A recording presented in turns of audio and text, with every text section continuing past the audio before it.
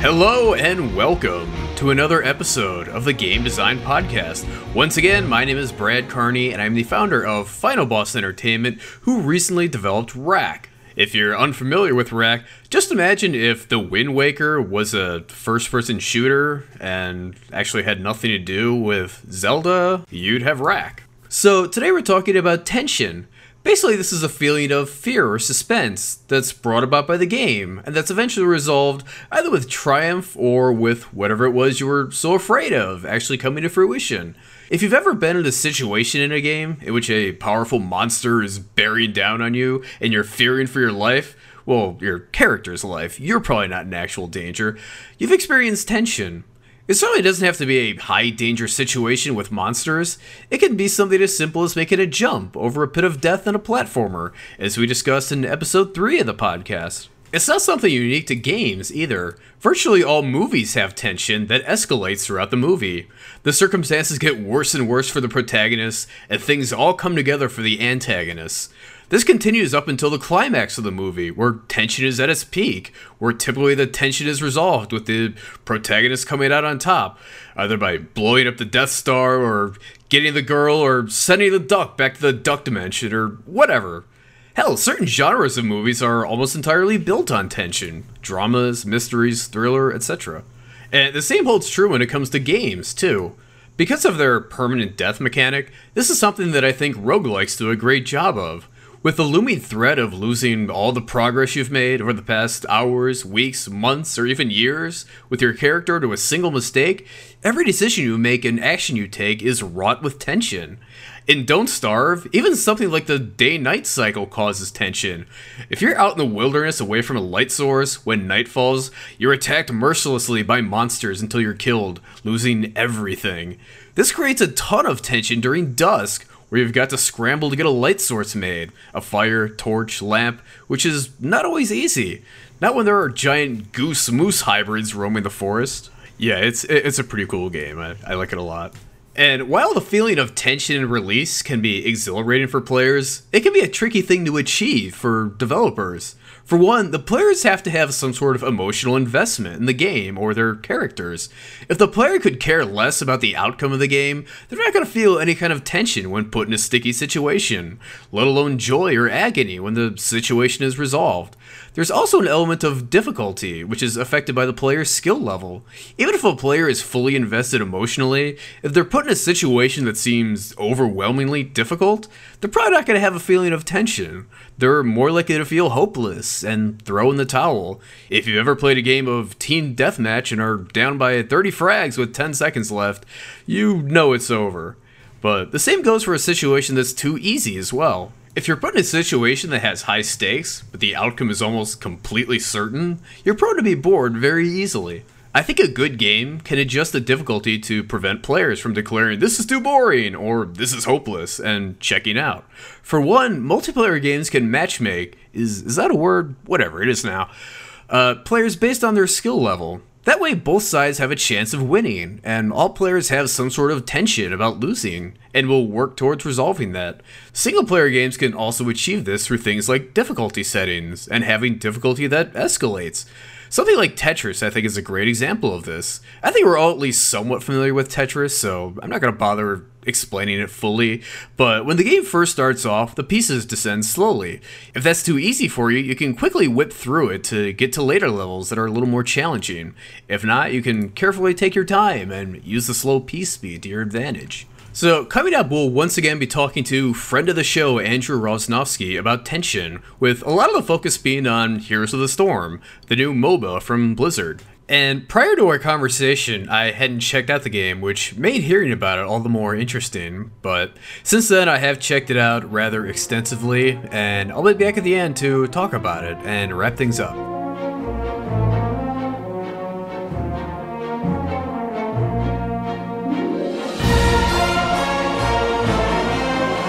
Kind of like the genesis of this episode was, you telling me about how much you were enjoying Heart of the Storm and Heroes of the Storm. Sorry, You know, I get the HOTSs mixed up. You know, it's like Blizzard, I think, has a couple of them. You know, Heroes of the Storm and then Heart of the Swarm, the StarCraft 2 expansion, which is that out yet, or is that coming out? Or? Yeah, that's the one that was out. The one that's coming out is Legacy to the Void. Okay, all right. But yes, it's very silly.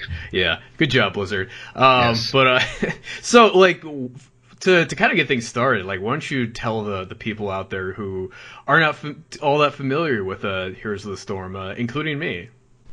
So Heroes of the Storm is what's called, it's in the genre called a MOBA, which is a multiplayer online battle arena. So kind of a new genre, right? Yeah. It's basically, if you look on Twitch, you know, you go to Twitch and, you know, go to the home screen and it's the most watched streams. It's almost always League of Legends, which is League of Legends is the MOBA that everyone thinks of, that or Dota 2. And the history of MOBAs, funny enough, is MOBA started way back when on Warcraft 3, which is another Blizzard product. And Warcraft 3 had they have a setting just like StarCraft did before, and it was called Use Map Settings, and it came with a pretty good map editor. And what they allowed you to do was you could go in and you could edit, a ton about the game and all this other stuff. So what people did was they made a game where you could control there were hero units in that game. It was a real-time strategy game like StarCraft was before it, but they introduced a hero mechanic. The heroes were like the big new thing that Warcraft 3 introduced, right? Exactly. So what people did was they took the heroes and then they made them controllable, and then like you would fight heroes to heroes. And the original Dota 1 was a Warcraft 3 use map setting that came huge. Yeah, Blizzard sold it off, and then Dota 2's big. League of Legends came out around, I think, in 2008 or 2009, maybe a little earlier than that. And needless to say, Blizzard's like, oh, wow, yeah, I guess we should, get into this, considering we made it originally, and now it's making a ton of money. Yeah. So, it's basically, the big esports game right now is League of Legends and Dota 2. Yeah, and I know, like, Smite's up there, too. And, like, Smite, I know, is, like, trying to get involved in consoles. Yeah, and Smite, that's a big one too. Heroes of the Storm is more of a newcomer on the block. Like, it was officially released at the beginning of June, but they've had a beta for it for a while. People might have seen the Heroes of the Dorm thing that they did on ESPN2, where they gave access to college teams, like teams of college kids. They gave access to the beta, and they, entered a tournament, and they broadcasted like the finals on ESPN. So a couple months back. That's really cool. Yeah, it's basically whenever you hear the term esports, people almost immediately think of either League of Legends or Counter-Strike. So it's a pretty big deal. It's a pretty big genre these days. Yeah, and it's also EVO. It's like I was kind of surprised to see like a couple weeks ago when that was like going on, like trending on Facebook. It's like the little like kind of subheading for that on Facebook was like esports tournament taking place in Las Vegas. And, yeah, exactly. It's like I know it's been like a whole thing about with like EVO and like them not wanting to participate in like official like esport, like MLG and yeah. So it's like I don't feel like they don't think of themselves as esports, but I think those on the outside do kind of perceive that. It's an FGC, we're too cool kind of thing. But, it is what it is. Right. It's like we don't want to be esports, but we want everything esports has to exactly, offer, basically. So yeah.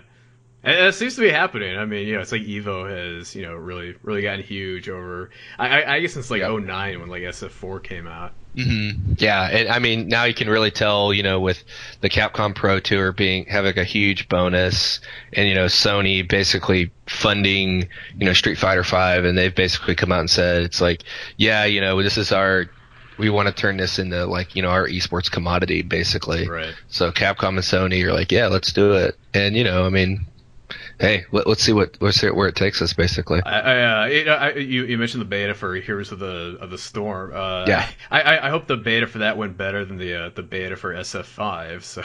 Whoa, yeah. I was able to play a little bit, so yeah. Well, yeah, if you were able to play, then it automatically went better. So. Exactly, yeah, exactly. So one of the biggest differences between Heroes of the Storm and the other Dota, like Dota 2 and League of Legends, is League of Legends and Dota 2, the experience that you gain is per hero. It's singleized per hero. So like if Brad and I, he's playing someone, I'm playing someone, I'm doing more, I'm getting more, experience than him. I'll level up while he won't. So, we could go into a fight. I could be level 7 because I'm doing more, grinding and stuff in the lane while you are only like level 4, for example. Sounds about right. I never do anything. So I know. I figured that I know you didn't want to say it, but yeah, we're all thinking it. But in Heroes of the Storm, the experience is across the team. So you'll get like, when somebody gets to the team to level 2, everybody's on level 2, and then you go, you level up together. So okay. It's quicker access to the higher damaging stuff, and it makes the game a lot faster. So is it like, can one character like kind of go like level up the team while everyone else kind of goes and does other things? Okay.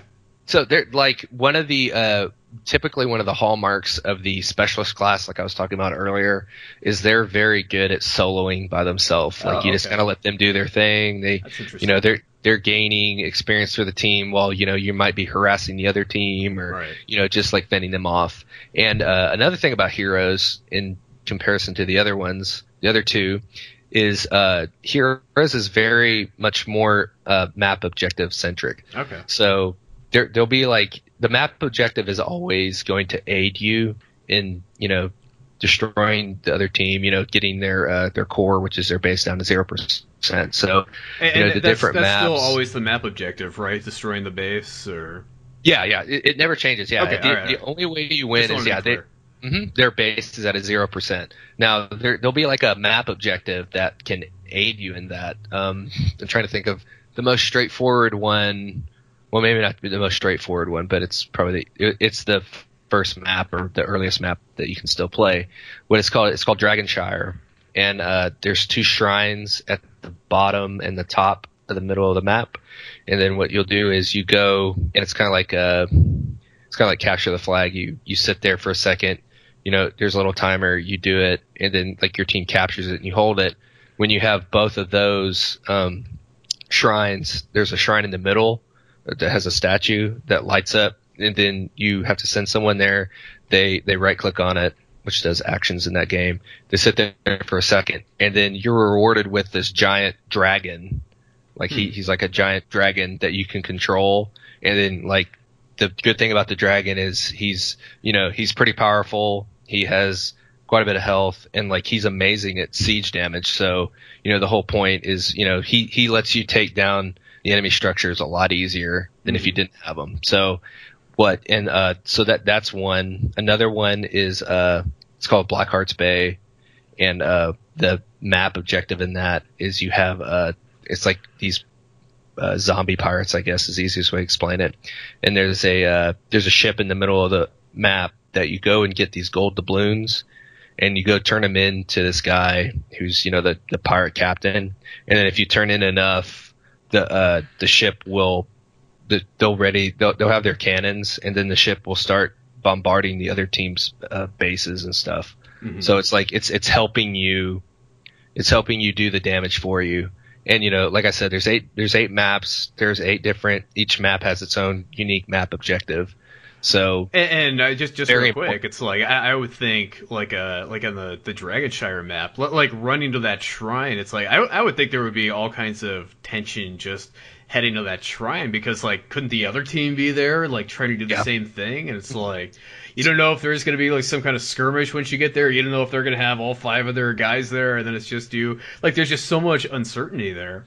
Yeah, I mean, so exactly, like, you can play Dragonshire a couple different ways. Like, you can play it, you split 2 heroes each on top.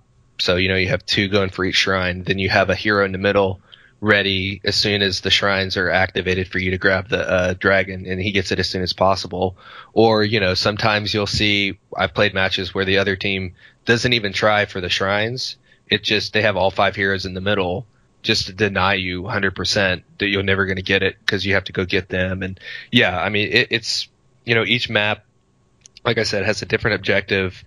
Some are smaller than the others, and personally, like I kind of like that aspect of Heroes because, like, I understand that a lot of people love League, but there's only one map you play on. Once you know it, you know it. But Heroes of the Storm is a lot more variety in a sense. It's like, okay, yeah, we're playing on this map, so these heroes are more competitive on this map than they would be on this other map, or this build is a better build on map X than it is on Y, and stuff like that. So there's a little bit more variation. Yeah, so it's very interesting. Right. It encourages you to take more things into consideration, I would think. So you got to consider the map you're playing on and the strengths and weaknesses of that map versus your build and all that. Yeah, definitely. I mean, and that can be frustrating or fun to grind. It just depends on what you enjoy doing. So it's no problem. Pretty much, yeah. So, like, another thing that I kind of mentioned in the intro was like the fact that like basically every movie like it kind of follows like this pattern of like you kind of start off with like the beginning and everything's all kind of nice and easy and all that, and then it's like you kind of have like this period of like escalating tension basically throughout the entirety of the movie, and then it all kind of reaches its peak at the climax, which happens like kind of right at the end, and then usually movies like kind of wrap things up fairly quickly because all the tension has been dissipated, and then what's the point anymore? But it's kind of like what you're describing in Heroes of the Storm. Like it sounds like it's pretty similar in terms of that. Like basically we're saying it's like you want to level up all your characters, and then it's like once everyone's all up, then it's like you kind of go and engage the enemy in these kind of large scale battles. Yes, yeah, it is. I mean, like, let's see. Generally, but it's like, basically, it's like you don't know how the match is going to go up until that point, right? No, you don't. And it's always I would say probably the first tense moment in most matches is when you first you first go out of your base and you're waiting to kill the little NPCs that are generated to get experience, and then that's like the first time that you see the other team's composition, right? If you're playing like in quick match, which is very casual, it's like, okay, it's like, oh, look, it's like, oh, we're playing against, this team comp, okay, yeah, we gotta think about this and that. A lot of that is dissipated in like the, basically like the ranked match version, which is called Hero League. But, I'd argue that in Hero League, the tension starts, when you see them picking, the way it works, just real quick for people who don't know, is in Hero League, it's a draft system of heroes. So like, you see who they pick, like they'll pick, then you pick a hero, you pick a hero, they'll pick a hero, something like that. It lets you know who they're picking, and something that I guess it wasn't a thing until I never knew about it until I started doing it. But right. you can only have one instance of that hero in that match. So like you can't have like two Ryus to make a Street Fighter example. Like right. There can only be one instance of him out of the 10 players. And it's like how relevant is that? Like, are there like tiers in this? So it's like, oh, he got the great hero. Yeah. Oh, damn. It's definitely 100%. Yeah, okay. There's no question. Like is the Butcher if you look at OP? Not really. Okay.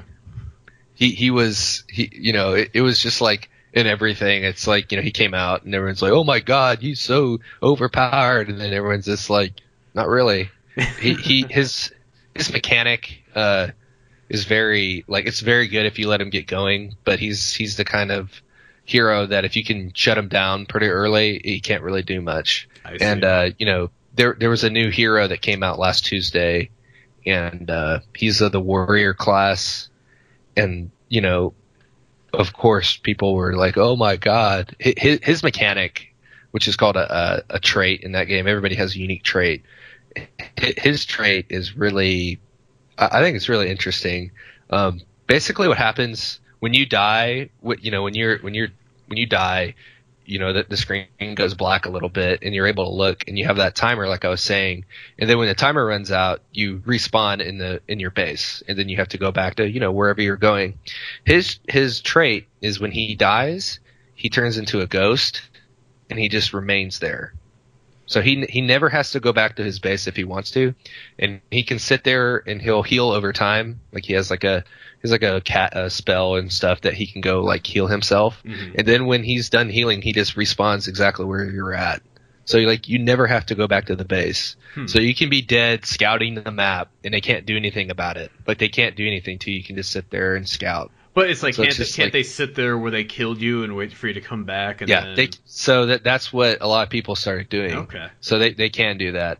And there's a counter to that, which is there's a button that you can press at any time in the game where I can't remember the time because they're like teleporting. So like, of course they're sitting there and they have like an action that they do and it takes a timer, but you instantly go back to your base. Well, you don't instantly go back. It's like a 6-second timer. Then you teleport back to your base. He can teleport anytime he's in ghost mode and they can't hit you. So because that's exactly what people were doing. It's like, that sounds okay, really good. They're just like, okay, he's just going to respawn. We'll just sit here when he comes back and kill him again. Right. Because anytime he dies, he's giving them the full XP bonus for killing a hero. Right. So, when you were playing with people that are, the first couple of nights, like he'd have like 20 deaths, which is an insane amount of deaths in that game. Right. And like the XP that they're giving the other team's crazy. But yeah, his trait is really interesting. Like you can tell, like they spent a lot of time on him, and you can tell that some characters are older when it was like the alpha build and they haven't been looked at in a long time and they need to be reworked because they're very much more basic. Yeah. So, and they said they're going to rework them, but it's kind of it's a weird spot right now. So it's it's like it's out, but it's not a beta anymore, even though it like kind of is, I guess. Right. Like, and Blizzard tends to do that a lot. It's like, like even after Diablo 3 came out, it's like months later they put the PvP in. And it's like, isn't this like a major feature that like should have been in the complete version of the game? But yeah, it's just Blizzard. It's like, and I mean, you got to think about it. Like League of Legends has been out for, like I said, over 8 years. It has tons and tons of, it has like tons and tons of champions, which is what they're called in that game.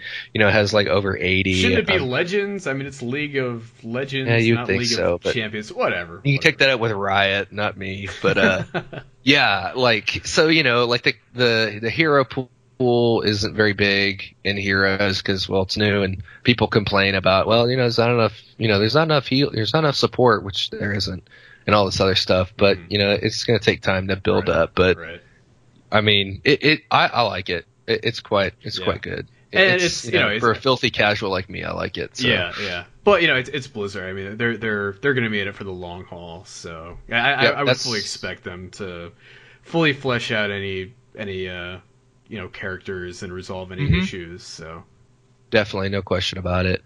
I'm not too worried about it. It's just that it's just like characters like Kerrigan, who are like one of the first heroes.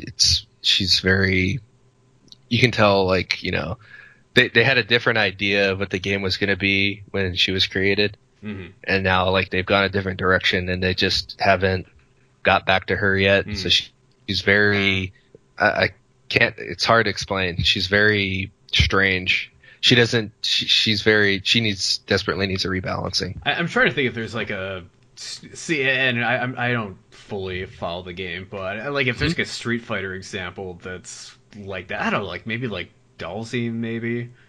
Yeah, see, I've been trying to think of it like a fighting game equivalent. I can't really think because it's they're constantly patching and evolving, right? So like in Street Fighter, they'll release like a version. They used like Street Fighter 2 had a couple of iterations, and Street Fighter 4, and like everybody got it at least tweaked a little bit every time. Right. So, but it's like they'll always like introduce like some new mechanic, and it's like for certain characters it's great, and some characters like it's terrible. Okay, so here's the closest example that I can think of in a game like Marvel vs. Capcom 2. you had characters who could air dash, and they had like full screen projectiles. But then you had a character like Zangief from Street Fighter who just couldn't do any of those things, so he wasn't any good. Like that would be like the closest example. Like Kerrigan doesn't have access to like a lot of the better stuff, so she's very limited. Right. And she used to be a lot better until this recent patch. She's in the assassin type, which is the glass cannon style, which is like do a lot of damage quickly, but you can't take a lot of damage. She basically doesn't do a lot of damage, and she has no escapability, and she has very low health. So it's like, well, there's not really much, benefit of playing her. So why are you playing her? Oh, I don't. I played a lot with her early on. Okay, all right. And then, I was like, she's just an example I can give. I'm not going to bring up the character the hero I'm the most salty about being changed, but is it Sonic? No. No, well, that's a different game. The character that I'm talking about in this game was probably nerfed even more than Sonic was. So they play completely differently than they did about a month ago. It must be an ultra nerf. It was big time, yeah. Yeah. And speaking of Street Fighter, it's like in fighting games, like there's like those games. It's like there's an incredible amount of tension in those games too. It's like even like the central kind of basic game that like what's happening 99% of the time in Street Fighter is it's like footsies, which is like basically like the character is just like walking back and forth kind of like in place, kind of trying to like space the other character out. So it's like basically they're trying to get like kind of an advantageous spacing position where it's like they can throw out a move that's likely to beat out what the other character has. But it's like basically it's like both people are kind of jockeying for position, and it's like there's all kinds of uncertainty and tons at stake. That goes on. It's like it's like the other person can do a move, in which case like are you going to be able to react to it in time? The other character could like jump in and do something, and it's like you have to like DP or do some kind of anti-air move in time to punish them. But it's like I mean like for people who watched like Evo like 2-3 weeks ago, like I mean there's just so much just like even just like what's called the neutral game, like there's just so much tension there. It really is. It's one of those things where you have to you were to bring it back to your point earlier, you have to kind of have an appreciation of the game to really really understand what's going on. But it's less than Street Fighter 4. I'll take some heat for this. It's less in Street Fighter 4 than it is in the older games like Third Strike, and definitely like Capcom vs SNK 2. But in those older games, there would be seconds in which the two characters would stand just outside where they could hit each other, moving back and forth, because the players were they played so much, they were waiting on the other one to throw out a move to counter them. You know what I mean? Yeah. And it's just like seeing that, you and I have played enough fighting games and everything, you develop an appreciation. Oh yeah. There's a lot of tension, like the casual viewer just might see it and it's just like, oh, they're just like moving back and forth. I don't really see the point, but it's just, once you see, once you've been on the receiving end of, a crazy, combo that kills you, and you're just like, okay, well, maybe I'm gonna hang back and stuff. Yeah, and but like for those who don't know, it's like kind of what's happening is like most of the time, like in a fighting game, like if you commit to doing something, usually that's going to open you up to some kind of counterattack. So what's actually happening is like both people are kind of like mutually afraid of each other, so it's they're afraid to do something because they think the other person will counter it. So it's like they have to be sneaky and kind of choose their moments. And yes, you can definitely see that. You'll see, I mean, and of course this is people of higher skill level, they're more accomplished at the game. On the lower levels, you don't see it as much because you just don't have the experience. But people just jump in and mash buttons. Exactly, yeah. But you'll see. Oh yeah, don't get me wrong, it is fun. Yeah. You'll see, and it's nice. it's nice now, especially with commentary, and streams and everything. Like, knowledgeable commentators can be like, yeah,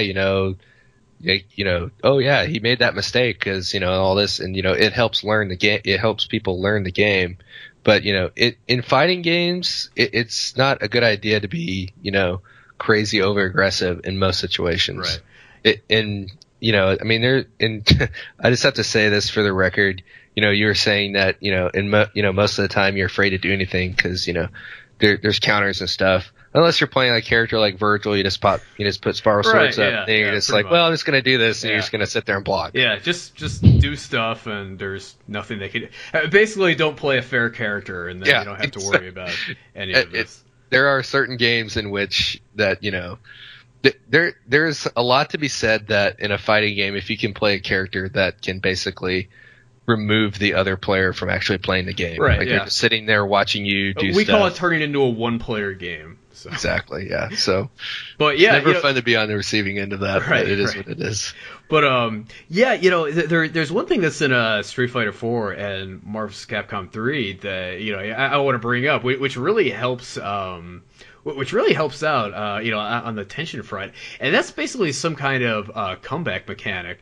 So, like, for those who don't know, like in Street Fighter 4, it's like the more you get damaged, the more you have an ultra meter, or like a revenge meter that builds up, which basically lets you do an ultra, which is like, I guess, even more powerful than a super, I guess. Mm-hmm. But in that game, it's like you never really want to use your supers because you want to save that meter for EX moves. Anyway, but basically it's a way, like, the more you've been damaged, the more the opponent's been beating you up, the more you have, like, this ability to kind of make a comeback that the other character doesn't have access to necessarily. And Marvel vs. Capcom 3, like, it has the same kind of thing. It has something called X Factor, which anyone who's played the game is intimately familiar with, but basically it's something you get to activate once a match, and this is a 3-on-3 game, and it becomes more powerful based on how few characters you have left. So if you activate it when you have 3 characters left, it's okay. It's pretty good, but it's stronger when one character's dead, and the absolute strongest when 2 characters are dead. And it's not uncommon at all to see the last character left activate X Factor and then rip through all 3 characters on the other team in the blink of an eye, especially if you're using Virgil. Anyway, but yeah, so it's if one of the things that, like, I really feel like kills tension is when, like, is basically momentum, and that's it's like when one team kind of seizes that, and then it's like the other team or character has, like, really no method of coming back. That's part of why that's one of my criticisms of, like, early arena shooters, like Quake and that kind of thing. It's like once one person, like, seizes control of the map, it's like the other person is really basically helpless, and it's like it's basically the outcome is basically decided at the beginning, and then there's, like, really no tension. It's just kind of like, okay, well, it's basically over, give up. He got the Megasphere first, whatever. And that's also one of my criticisms of Marvel vs. Capcom 2. That's the predecessor to MVC3. It's like basically if your first or second character dies, mail it in, pack it up. Like, it's basically over. It's bad for the players. It's bad for the audience watching. It just removes all tension, and then it's like the game's kind of boring at that point. I agree. I mean, there's 2 sides. There's 2 sides of that argument. And you'll see, like, there's been a lot of backlash from quote unquote the older generation, the FGC, just using them as an example. There's a lot of people who hate the revenge stuff, the ultra stuff in Street Fighter 4 that basically hate the comeback mechanic. I thought everyone loves Street Fighter 4. Well, except you and me, apparently. Pretty much, yeah. But no, and there's a lot of people who don't like X Factor. There's a lot of people who don't like comeback mechanics, and usually these are top players, by the way, who don't want. Yes. Who I suspect don't want to remove any mechanics that would help those who they're beating down come back. It's one of those things where the more experience and more time you put into things, the less you want to reduce randomness. Mm-hmm. And those inherently introduce as much randomness as you can get in a computer deterministic based game. Right. But I mean, you know, you and I played tons of Marvel vs. Capcom 2, and I can say, you know, Marvel 3 is more, you know, each match is more interesting on its own because it's very, you know, there's always a lot more pitfalls. There's a lot more tense moments. Of course. It's like you have to stay on your feet all throughout the match. It's not like, okay, I got a lead, I can coast now. It's Marvel 2 is very much like, Marvel 2 is just like, oh yeah, I'm up 3 characters to 1, all good. Mm-hmm. You know what I mean? It's very, it was an older, you know, mentality. And just real quickly on this comeback mechanic, Heroes of the Storm actually has a pseudo comeback mechanic. Oh, really? And yep. So what I mean by that is, like I was mentioning earlier, everybody has, you know, you gain experience as a team, and you know, there's a set level of experience that you get when you kill a enemy hero, and you know, I can't remember the scale. You know, the more you level up, the more experience you get from killing them. So it works out early on that in the early game, you actually get less experience gained killing a hero than you do the little NPCs. So there's no point to kill a hero because they respawn really quickly and you're not getting all that much experience. Mm-hmm. But as the game goes along, you gain more experience per hero kill. So what they've done is, let's say, the easiest example is, let's say the enemy team is level 17 and we're level 14, which is being down 3 levels is a very large deficit in that game. I would think so. But what happens is, what they've done is, you know, they recognize that your team is far behind the other. If you can, so what happens is you go and you kill them, you kill one of their heroes, you get a bigger XP boost for killing them. So what happens is, you know, if we can pick off 2 or 3 of their guys, like, we can catch up a level and a half just with that, doing that alone. So what happens is, you know, one of the biggest things is, like, if, and it's a false sense of security really, but if you're up a couple of levels, it's like, you know, the team I play with, we're always like, whatever you do, don't die, because if you die, we're giving them, you know, a huge experience. Right. And we have won games going into a 5-on-5 engagement where we were 2 levels down, and definitely by hook and by some crook, we got all 5 of them, and we made up. We were half a level ahead of them just after that engagement, which is a huge boost. Right? So, you know, that comeback mechanic is, you know, hey, you know, just be careful. You know, oh man, you know, we're 3 levels ahead. We can just, you know, own them for free. It's just like, if you know, they can get the team, they can get their combo right or whatever. You're not giving them you're screwing yourself.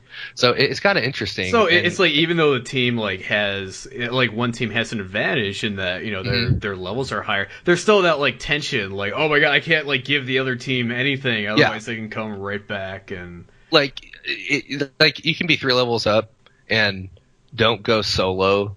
You know, just don't go off on your own, because if you can be 3 levels up, but if it's 3 of their guys on you, you're going to lose that if they're, you know, fairly competent. Right. And then you just given them a huge amount of XP for you being a moron. Right. And then, like, you know, you're losing. Your team rages at you and the salt flows. I mean, it's, you know, admittedly, I did not know, we did not know that was a thing in the game until, like, you know, I was listening to a Heroes of the Storm podcast and they were talking about that. I'm like, oh, really? And then, you know, I search it and I was like, sure enough. I'm like, wow. So, and I was like, yeah, let's quit dying when we're ahead, because that would probably explain why we were like, how did we lose? We were right. But, yeah, so there's sounds a like bad conveyance in that. Anyway. But, you know, they probably would have said, oh, it's in beta, you know, That's we true. don't have that out yet. But yeah, I can't speak if Dota or LOL have that, but I mean, Heroes does have a little bit of a comeback mechanic, which I thought was pretty interesting. Yeah. In the, I'm sorry, go ahead. Go ahead. Well, I was going to say too, like, in the way the map objectives work, is some map objectives are better for making a comeback than others. There's a couple of map objectives which, in my opinion, I'm sure a lot of people agree, that they favor the team that's winning already much more. They're very much like a snowball effect. Right. Like once it goes, it's really hard to stop on those maps. There, two in particular I can think of is one that's called Sky Temple. The Quake 3 of maps. Anyway. Got to get my shots in anyway. Well, I understand. There's 3 temples that you grab, and then when you grab them, it's kind of like the Dragonshire one. You have to sit there and control them. And when you're in control of them, they're shooting like lasers, which I don't know how much sense that makes, but they're shooting lasers out of the top of the temple at the other team's base. Makes perfect sense. I don't know what you're talking about. Yeah, exactly. There's that one, and then the that pirate one I was talking about earlier with the cannons. Mm-hmm. Those 2 maps are very much, if you get the ball rolling on those and you control it's a big feeling of helplessness because it's very easy just to we can't do anything because they have the map stuff so controlled. Yeah. Mm-hmm. Then there's other ones which aren't as heavily, the team that's down 2.5 levels just has just as good a chance as getting the map objective, and once they get it, it completely turns the tide. Mm-hmm. So it's very much, people get your map objectives. I don't know how many times I got to say that right in chat. Get your damn map objectives. And which of those would you, as a player, rather play on? It's would you rather play in the one where it's the objective is, the outcome is basically sealed once one person gets rolling, or? That's a great question. Does it depend on which side of it you're on? If you're the better player, you just want to play in the map where it's hey, I got a lead, I win. Or is there's a part of me that, the old Marvel 2 me would definitely be that's good and everything and stuff. But ironically, the team I play with, the 4 other guys I play with, we tend to do better on the maps that do favor the snowball method. Okay. Once you get going, you just start rolling over the other team. Right. We don't have as much success on the maps that are more the maps with X Factor. Yeah, that would be the best way to describe it. There's one map that I hate. And I'm glad that there seems to be a lot of hate for it online too, which, take that what you will. It's Haunted Mines, and I hate that map. And there's a great website called HOTS, HOTS logs.com that you can upload your replays and everything. And it's just, if you love statistics, you'll love this website. It breaks down everything. It's great. And it has my win-loss, and my win-loss percentage on that map is horrible because I don't I guess our team just isn't very good on that map. Mm-hmm. It goes back to what I was talking about earlier, the heroes that you pick, some heroes are better on one style map than the other map. And a lot of the heroes that me and my friends play are weaker on Haunted Mines than they are on the other maps. Mm-hmm. Because, there's several different factors. Haunted Mines is a lot smaller map than most of the other maps. And it's actually 2 mini maps put together because there's a mines part, which is, told in the name. You go underground and then you're in the mines. So it's a lot of small close quarter stuff. Right. And we tend to play a little bit more slower characters that are also a little bit bigger too. So they're not as maneuverable. So we can get stuck in bad spots and we get blown up. I see. And I don't like that map, mm-hmm. but there was about a month ago, they were trying something where they took all the maps out of rotation. So you won't play on them. And Haunted Mines was one of the ones they took out, and I love that week. Blizzard, if you're listening, which I know you are, please remove that map from the game. Remove that and remove Nova, Chen, and Lily. Thank you. Okay, I've gotten my piece because Nova is. I don't have a problem. If he's as bad as Nova in Marvel 3, then I hate him. So. It's a she. Oh, she. Okay. She is it's like one of the. I would say it's one of the running memes, Dante sucks kind of thing. It's equivalent to Dante Nova. does not suck. Ugh. But Chen and Lily are 2 pandas from World of Warcraft. Given the names, this should not surprise me at all. Chen is just. I'm not sure what he adds to the game. He's completely worthless. There's routinely threads. It's can we just can Blizzard fix him or just remove him from the game? Cause it's not a point to him. It's bad, but yeah. Yeah, please remove those 3 heroes, and please give us a StarCraft warrior. So that's my appeal to That's my appeal to Blizzard. I'm sure it's coming next update. Oh well, I already obviously know everyone from Blizzard are all avid listeners of the podcast. So. Well, I mean, they know how much you and I play.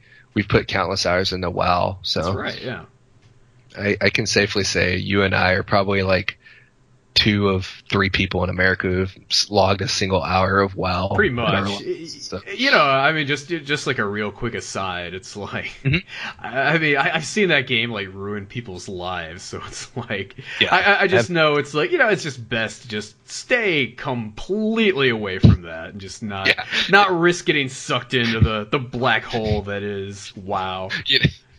like I tell some of my friends on heroes, it's like, sometimes it's good to pick this hero. It's better for, this particular player to play this particular hero, because what that hero does is, it basically protects the player from like their worst tendencies, just the way the hero plays. That would be like, it's like I have a history of getting way into games. I don't need World of Warcraft destroying my life, so it's gonna, steer clear, just enjoy it from afar. It's like, oh, looks like a great game. Yeah. And never get into it.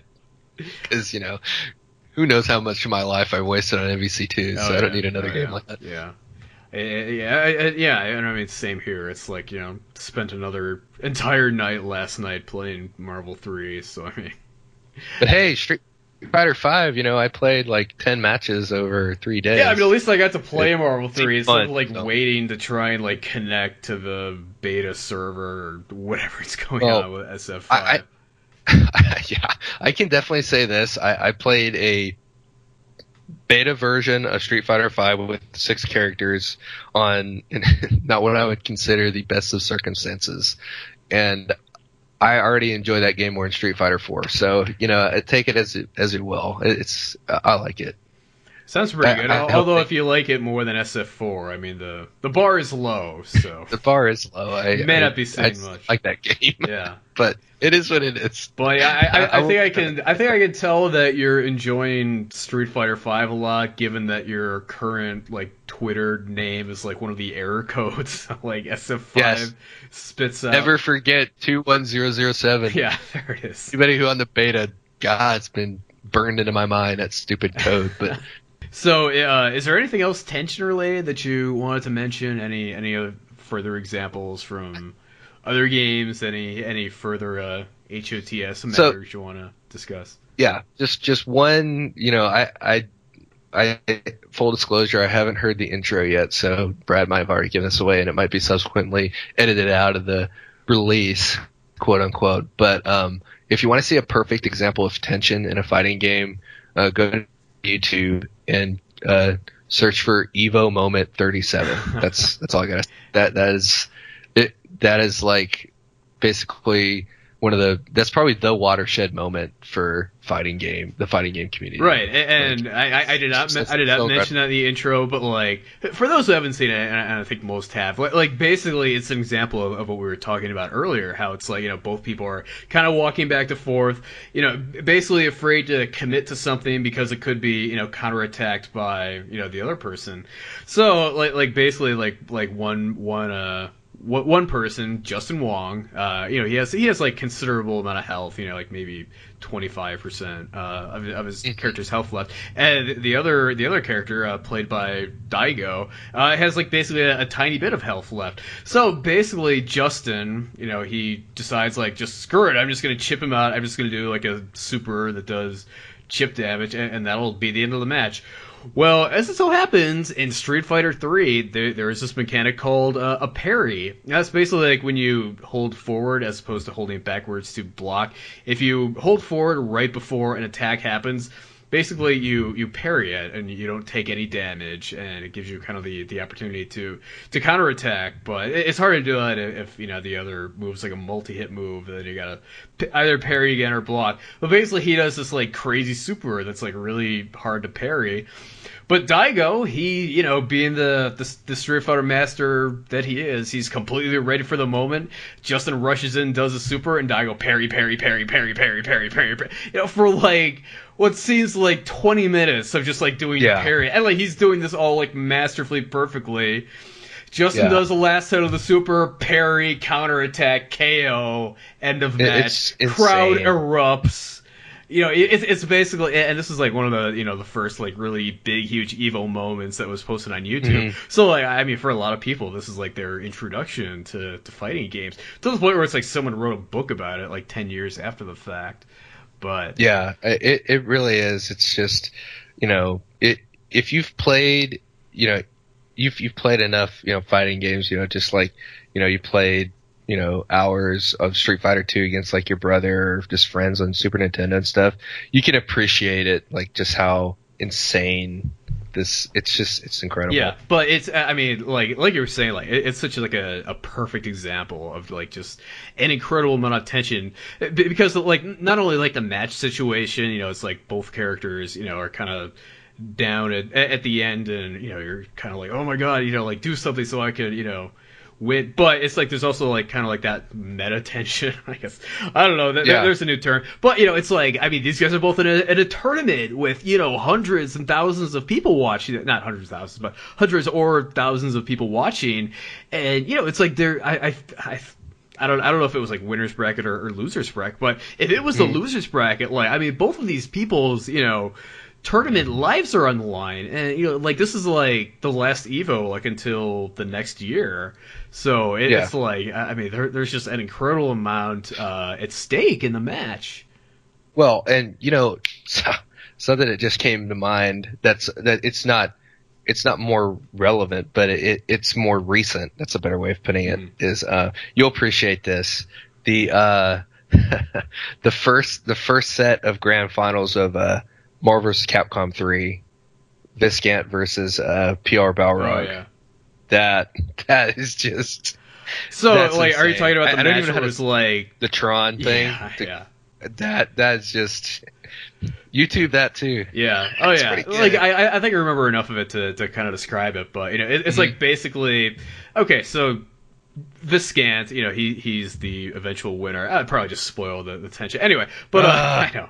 But basically, he's playing this character called Phoenix, and Jean Grey from the comics. But basically, it's like when you kill her and she has 5 meters, she turns into Dark Phoenix, which is like this incredibly, ridiculously overpowered. Basically, it's like you have to do all this stuff to unlock her, basically. And it's like your reward for that is like getting this incredibly powerful character, which he had at the time. And he's going up against this guy PR Balrog, who's playing this character Tronbon from Mega Man Legends. And she's not the strongest character in the game, but basically there's a point where it's like I guess it was like he was afraid to like teleport in because like Tron could have grabbed or thrown out a move and then easily comboed in, because she has stuff that like hits behind her because she's pretty dumb. But basically, so it's like he's everyone's kind of like backing off. Viscant, he super jumps, so he's like high up in the air, and so he's coming down just like afraid to hit any kind of button, and that gives PR Rog the chance to kind of get underneath her. And then as soon as Viscant lands, he does a level 3 grab. Because he was afraid to do anything, because he was afraid to hit a button, he kind of did the counter to that, which was a grab, especially a super grab, a level 3. But basically he did that and won the match and won the set because of that. So, and like that itself really like led to like all kinds of tension beyond that, because like. Okay, so like Viscant had won winners finals, so it was like these tournaments are basically double elimination. So it was like, when grand final starts, one person's coming from the winners bracket, one person's coming from the losers bracket. The person coming from the losers bracket has to win 2 consecutive sets, whereas the person coming from winners only has to win 1. So it was like basically that was like a reset. It's like a PR Rog had won the first set, so it was like, oh my god, now it's like. is Viscant going to win 2 sets? Is there going to be that complete reversal? Is there going to be, like a huge upset going on here? So, it's like the players are nervous. It's looking like there's a momentum swing, and it was just really crazy. Yeah, the biggest takeaway that you have to remember from those 2 moments that we were talking about, fighting game wise, is they weren't the last match in that set. Like they had to continue going. Right. So it's very much like, totally like, oh my God, like I just got destroyed. It's like by one of the craziest things in the world, and like you have to recover from that. Oh yeah. Or you're just done. Right. And Viscant was able to recover from like this crazy. Much to his credit, I didn't think he'd be able to, but he did. Justin wasn't, right, but Justin isn't as good at that game as Daigo was either, to be fair. Right. But yeah, I mean, it's the tension, in a set especially is like, the strongest competitors can just, shake it off. Like it's like a closer in baseball. It's just like, yeah, I blew the last game. Yeah. Forget about it. Just keep going. It's like you have to have amnesia to. Yep, very much so. Yeah. Mm-hmm. But yeah, that's those 2, are very much fighting game examples that immediately come to mind that are pretty obvious. Yeah, and just to touch real quickly on like a sports example, it's like a lot of tension comes from what you have invested, and like also the amount of time kind of committed to something. So it's like if you're a game, like the exact same situation, like early in a season, like same score and whatnot, it's very different from something late in the season where like you're in the middle of like a playoff run. It's like there's so much more at stake. You've spent so much more time. You have so much more time invested in what you're doing in the season and what you're going for. So it's, I mean, these kinds of things like they happen like all through in all walks of life. Not just entertainment, but sports and all that. A relevant example, considering what day and stuff we're recording, like the Astros and Angels are playing for first place in the division that they both share. And, these games mean more, there's more, like, I'm an Astros fan all my life. And, these games are much more tense, and I care much more about the outcome of these games than I did, a month into the season. Because they mean more standings. And also, like, it's like one of the things that, like baseball and other sports have done to kind of create more tension, kind of like later in the season. It's like add more playoff spots, which means that like more teams are kind of vying for spots. Whereas like, when there were fewer spots available, it's like that means that more teams were more prone to, give up and throw in the towel and actually, actually be mathematically eliminated earlier. So, this kind of keeps more teams in the race, which, adds more drama and tension, and it's better overall. Yep, it's a better, product for the customer, consumer, you want to say, so. Which is what it's all about. So.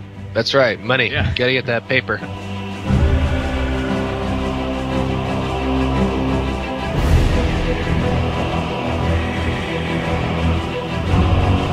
So, as I mentioned in the intro, I have since checked the game out. Probably a little bit too much, but you know what? I'm having a lot of fun with it. I can definitely confirm everything he had to say.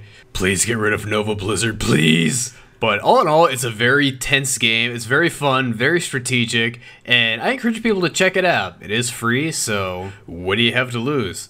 Anyway, the music is from Heroes of the Storm, obviously, because that's what we're talking about. Anyway, if you have any comments or questions on this week's episode, go ahead and leave those on our YouTube channel. Really need to get a Facebook page for this thing set up at some point, but anyway, until next time, I will talk to you guys later. Bye.